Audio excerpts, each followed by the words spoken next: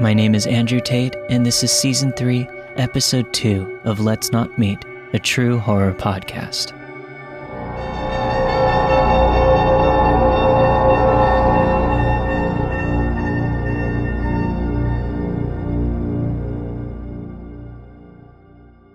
I'll start with a little backstory. I'm a 24-year-old female, and I fell in love with national parks, so much so that I decided to work full-time at one for about 3 years.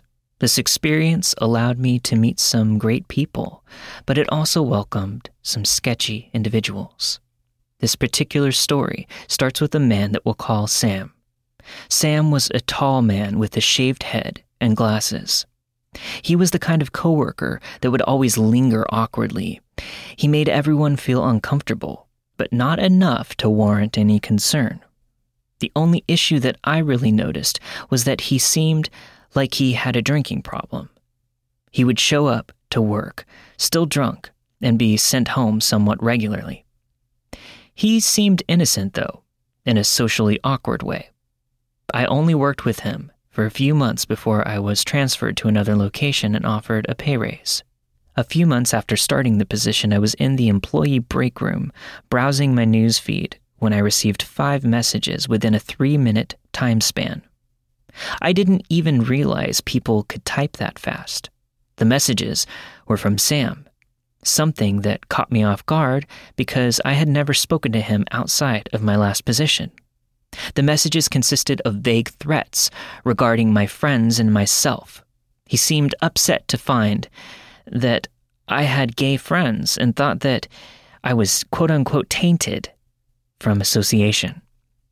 I was less upset at his foul perception of me and more pissed that he had targeted my friends, who were truly lovely people. I'm bad when it comes to taking the high road and decided to give this man a piece of my mind. We weren't friends, hardly acquaintances, so I didn't feel that his behavior was appropriate, and quite frankly, I was angry. Through our exchange, the original rude context of the messages became obviously threatening. He told me that I should die along with my gay friends and that he'd be more than happy to end our misery. I was shocked. His anger didn't make sense to me, and I realized that I wasn't going to reason with this lunatic, so I decided to get HR involved. We worked with the same company, so I thought this would be the best route to prevent any further harassment. HR advised me to block the contact from him while they investigated, but also to alert the authorities in case he decided to act out his threats. Authorities were involved but didn't seem too fazed by the messages that I showed them. They almost seemed annoyed that I had bothered calling them in the first place. I filled out a statement and was told to contact them if anything progressed. The next day I woke up to find trash all over my front steps. Odd, but not too strange. I actually thought it was a raccoon since I was in a national park. Then I saw a piece of paper with the words, "Watch your back, bitch," scribbled onto it. I looked around the other neighboring cabins to see if anyone was watching, but I didn't see anyone. I cleaned up the mess, but I saved the note. I wanted to show my sister who lived with me. When she got back home later that morning, I caught her up on the previous night's events. She didn't even know Sam because, like I said, we weren't friends. Why would I mention him in my personal life? I gave her a brief description of him in case she saw him lurking around and headed to work. Halfway through my shift, I get a phone call from Alexa. She sounds shaken when she tells me that a man matching Sam's description came to our cabin and asked about me and where I was. She played dumb and pretended to not know who I was. After an awkward silence, he said, "I'll be back for her later," and walked away. She said he sounded and acted as if he had been heavily drinking and had an intense coldness to him. I'm not messing around at this point. I've watched enough crime shows to know that I shouldn't underestimate people. So I called the company's security team and asked them to have someone check on my sister and to be escorted home immediately. I'm home within 20 minutes of a phone call. She gave security some more information, and they were able to find out which cabin he resided in. Apparently, he only lived about 2 minutes of a walk down our street, which was very unnerving. Park rangers are called again, and they get more statements from both of us and decide to pay him a visit. They seem to be taking the situation a bit more seriously now that he knows where I live. They come back after talking to his roommate. It's confirmed that he lives there but hasn't been home since the night before. Authorities put a word out to keep an eye out for Sam. They offer to have a unit keep an eye on us that night, which we gladly accept, and we go to bed. I wake up to 34 messages from an unknown number. It was Sam again. He was very angry that I got HR and Rangers involved. He said, "You're gonna pay for this, bitch. You fucked with the wrong person, and I'll fucking end you." I email HR and present them with screenshots of the message and texts. I demand that they resolve this immediately and want to set up a meeting with the director to discuss termination. See, in national parks, when you're hired, the company provides cheap housing on site, and when you're fired, you have to leave the national park boundary within 24 hours. So I thought that this would solve the majority of my issues. They seem to agree with me and try to locate Sam for a meeting. No one has seen him since the first message began 2 days prior. So the park is on a manhunt. The park is huge, and it's easy to hide if you don't want to be found. Thankfully, his roommate alerted officials when Sam stumbled home drunk the next day. They're able to speak with him and sober him up enough to take him to the HR building a couple of hours later. After the meeting, I'm notified that he has been given a first and final write-up and will continue to work and live on my street. He apparently gave a sob story about his personal issues and promises to leave me alone. I was baffled that even with him threatening to kill me, they weren't going to fire him. Thankfully, the Rangers were equally as surprised and still offered to provide surveillance, just in case. It was quiet for 3 days. I thought it was actually over and started to feel bad for Sam, actually. I thought maybe he was going through some shit, and I was his mental punching bag. I didn't agree with it, but I no longer felt as threatened, if that makes any sense. That was until I received a knock on my door and opened it to find 2 park rangers wanting to speak with me.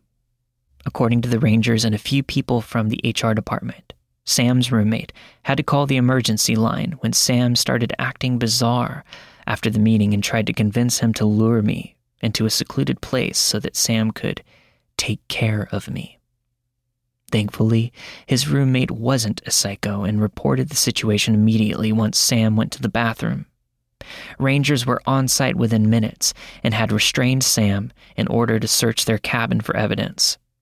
They ended up finding a loaded firearm and a suspected suicide note that stated he was going to kill me and then take his own life. There was plenty of evidence for a case, and he was successfully banned from all national parks in the U.S. I have since moved to a different state and have changed my contact information.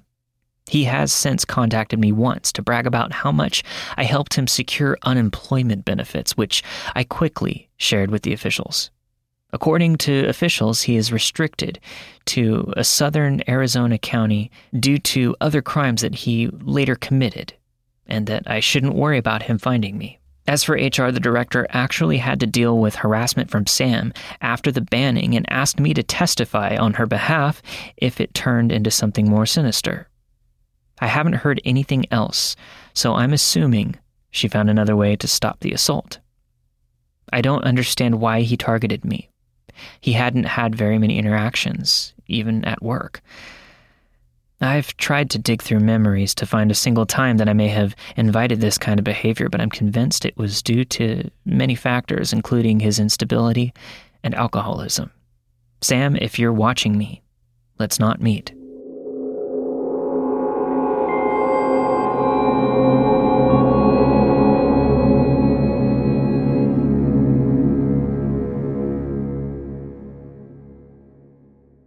First off, this story happened almost 10 years ago. I'll jump right in because it's a bit long. I got home from work one day, logged into Facebook to find a message from someone that I didn't know. It was too long to remember verbatim what was said, but it was along the lines of, "Hey, I know you have no idea who I am, but I've been trying to decide what to do for a few days, and I figured I had to let you know what's been going on. Someone has been catfishing me using your identity for over 2 years, and I just found out about it last week." The sender of the email was clearly pretty shaken up, and understandably was experiencing a mix of emotions. According to her, she had met the imposter online a little over 2 years prior to her writing this, and that they had been engaged in a pretty intimate, long-distance relationship for the majority of that time. The imposter had created a Facebook and had over time reposted almost all of my photos with their own captions to them, including a good amount of the art that I had drawn that they took credit for. They created fake profiles for a good amount of my close family and friends so that they could comment on the photos of quote-unquote themselves to make the profiles seem legit. Now, although most things in my real life seemed to be mirrored in this fake profile, I, a straight male, was instead portrayed as trans. I think the main reason for this was that the sender of the email and the imposter would actually speak on the phone, and the imposter turned out to be female in the end and therefore needed a reason to justify her more feminine-sounding voice. The sender of the email was justifiably both angry and creeped out and wanted to find the catfish. She started asking me a lot of questions about my life, but phrasing them like, "Is your sister's name?" and then said my sister's actual name. And then, "Did you go to so-and-so's high school?" Some of them were clearly information that anyone could glean from a quick browse of my profile. But then she asked, "Is your best friend so-and-so?" Which struck me as odd, since despite this person actually being my closest friend and who I'd spend most of my time with, we have barely any Facebook photos together, and most of them are from a long time ago. Then she asked, "Were you adopted, and are you half-siblings with so-and-so and so-and-so?"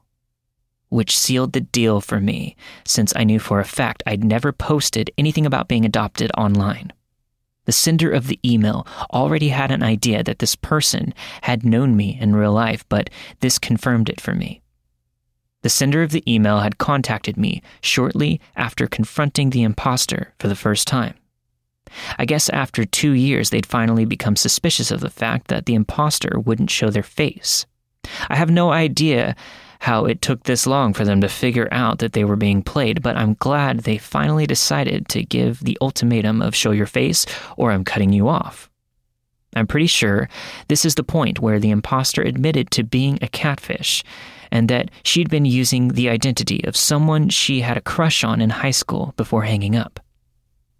I was given the URL so that I could look through the profile myself, which was up for about 2 days after I saw it before it was all removed. It was definitely bizarre. The imposter had posted more than I ever had on Facebook, and it genuinely seemed like they lived a pretty involved double life online as me.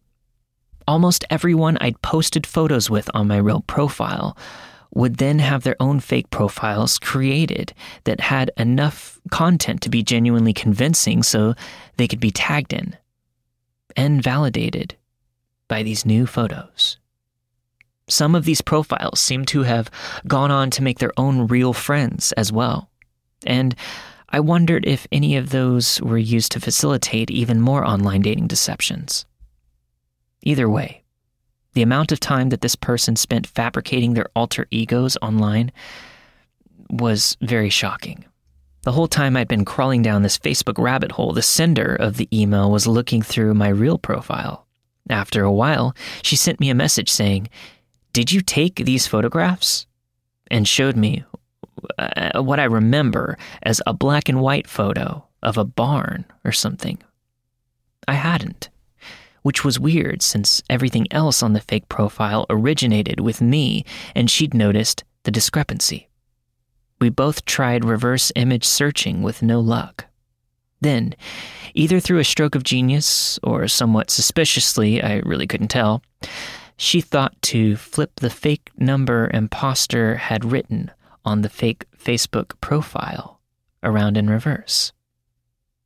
And the Google search came up with a landline that belonged to the home address of a girl that I'd gone to high school with. Real me was Facebook friends with real imposter's profile, so we both went snooping around and found the photo that she claimed I had taken, which pretty much confirmed to me that this was the imposter. I'm pretty sure there were more indicators to the sender as well, but I can't remember. I thought about messaging her for a while, but decided that it probably wouldn't lead to anything good.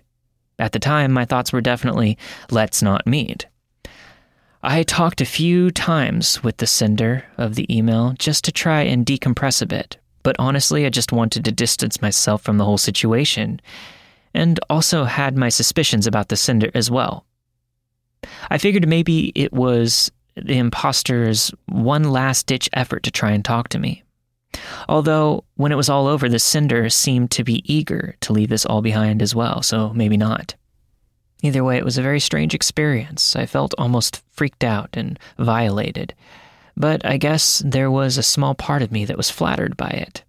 I had a lot of mixed emotions. The weirdest part for me is that I'm really approachable as a person, and I would definitely have been willing to talk and probably be friends if this person had just approached me instead. Although I'm still not sure if this was done out of an obsession for me or if this person felt like I was just a suitable image to base this fabricated persona off of. I remember talking to her probably twice throughout high school and really didn't have a very good idea of who she was other than a quiet hipster girl. If either person involved reads this, I definitely would be happy to talk now. It's been years, but I've gone from being very put off to always wondering why this person chose me over a myriad of other more attractive and more interesting people online to base their life off of. According to the sender who'd contacted me, she probably spent more time online pretending to be me than she actually did about her own life. I have a tumultuous history of addiction and have had plenty of my own escapes, you could say, which is why it's always fascinated me that someone would want to pretend to live someone else's life as a means of doing that. Because at the end of the day, the person pretending to be me had no idea that I spent my time daydreaming of being a different person as well. I guess that goes to show that no matter how much you wish you were someone else, chances are that person has plenty of their own reasons to want to escape their own demons for their own reasons. Thanks for listening.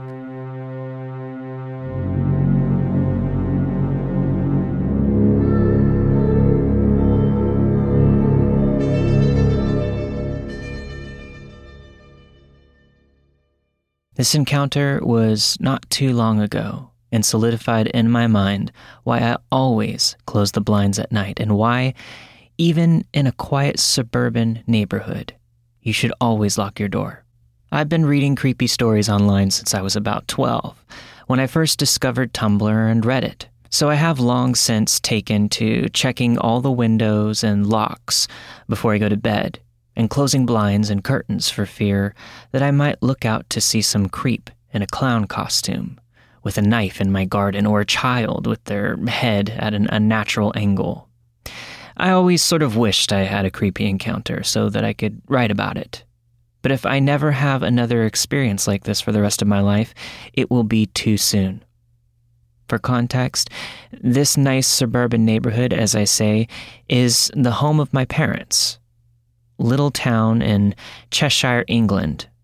Quiet streets where we all know each other. Low crime rate except one house, which has been heavily burgled twice in about 10 years. Both opportunistic, though. Once, because the keys were near the front door, and the invaders smashed a small pane to reach them and let themselves in, and the other, they left their blinds open overnight, leaving their laptops, wallets, and both cars' keys on full display.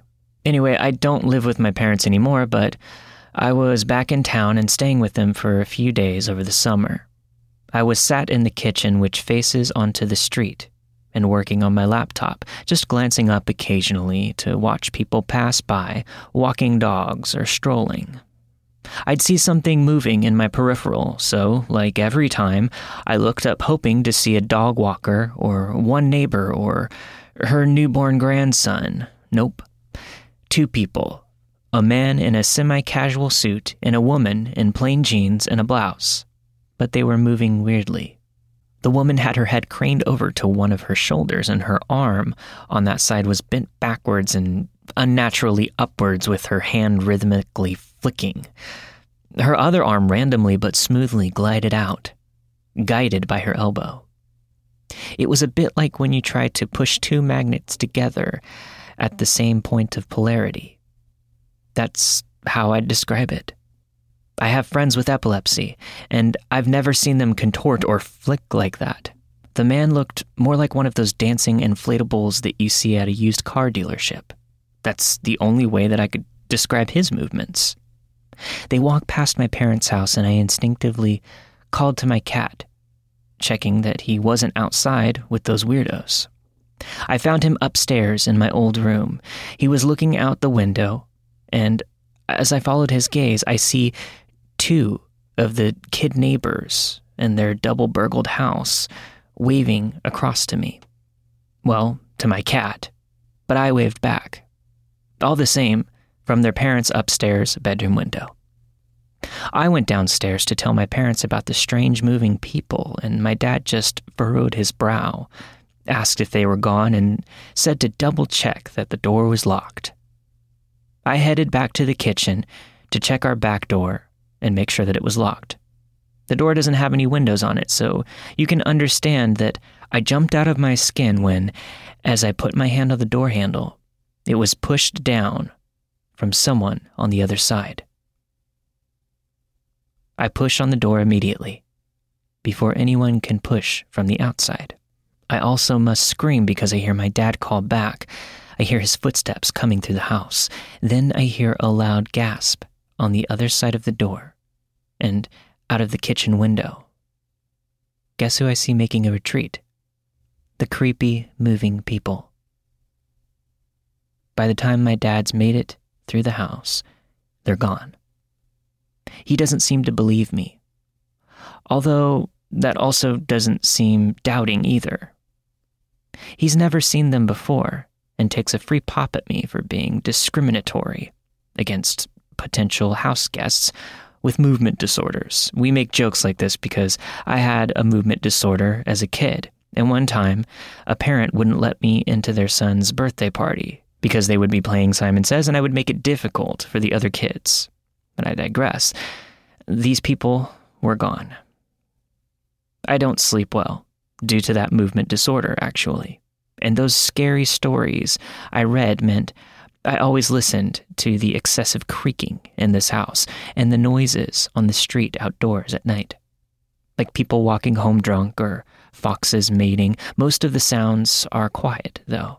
So imagine my shock when my straining ears are suddenly attacked by a child's scream.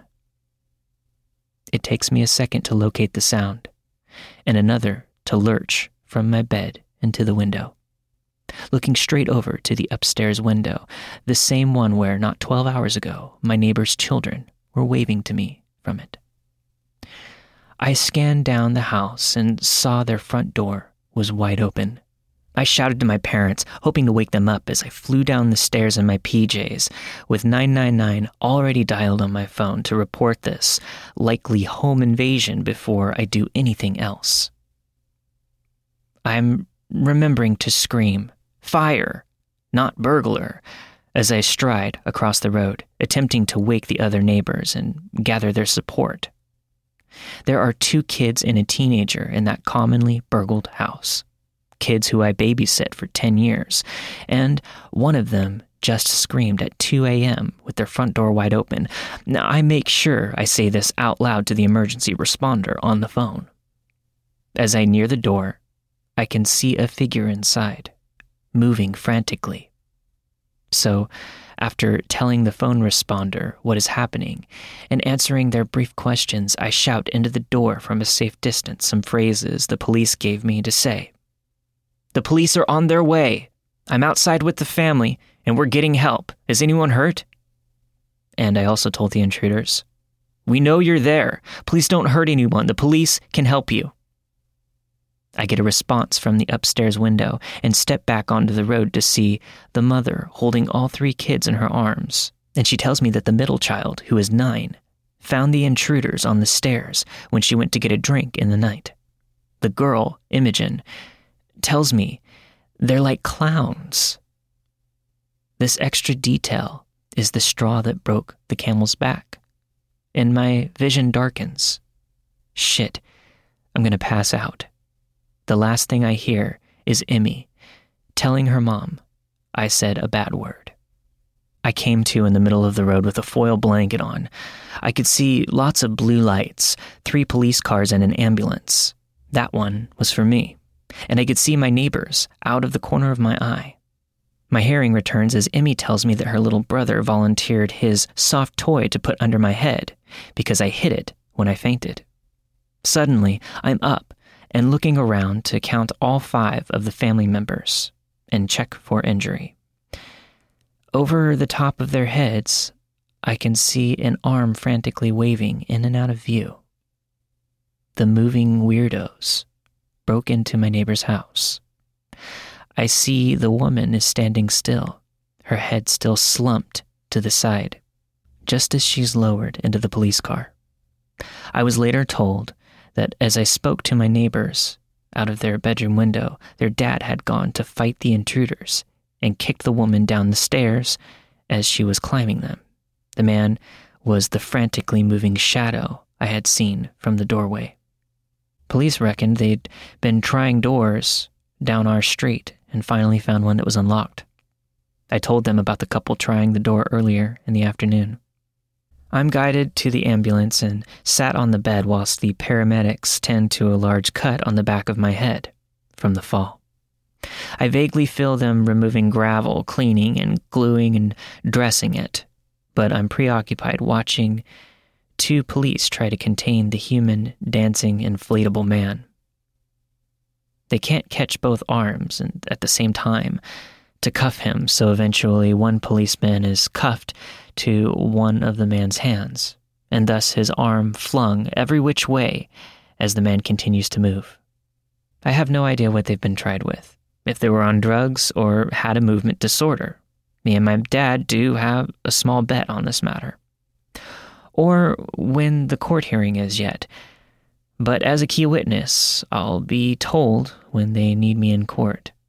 But I would happily go the rest of my life without hearing a kid scream at 2 a.m. and seeing those 2 weird, moving creeps. So creepy, dancing people, let's not meet.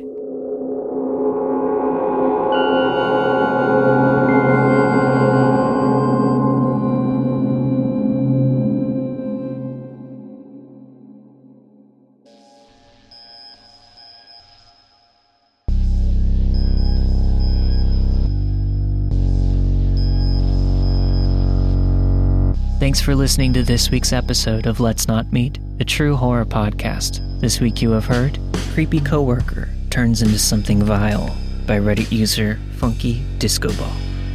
Someone I went to high school with lived a fake life on the internet using my identity without me knowing for years by Reddit user Lot Lizard's Delight.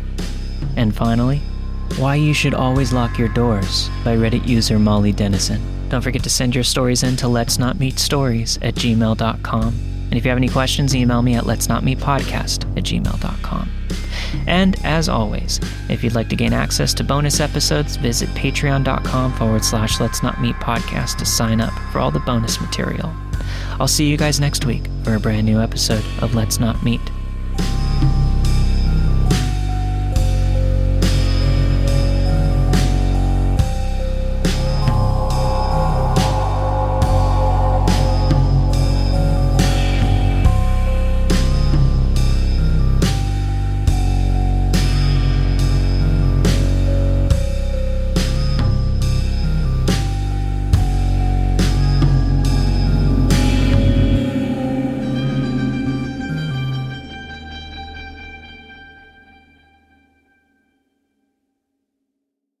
This episode is sponsored by Schwans.com. What are you having for dinner tonight?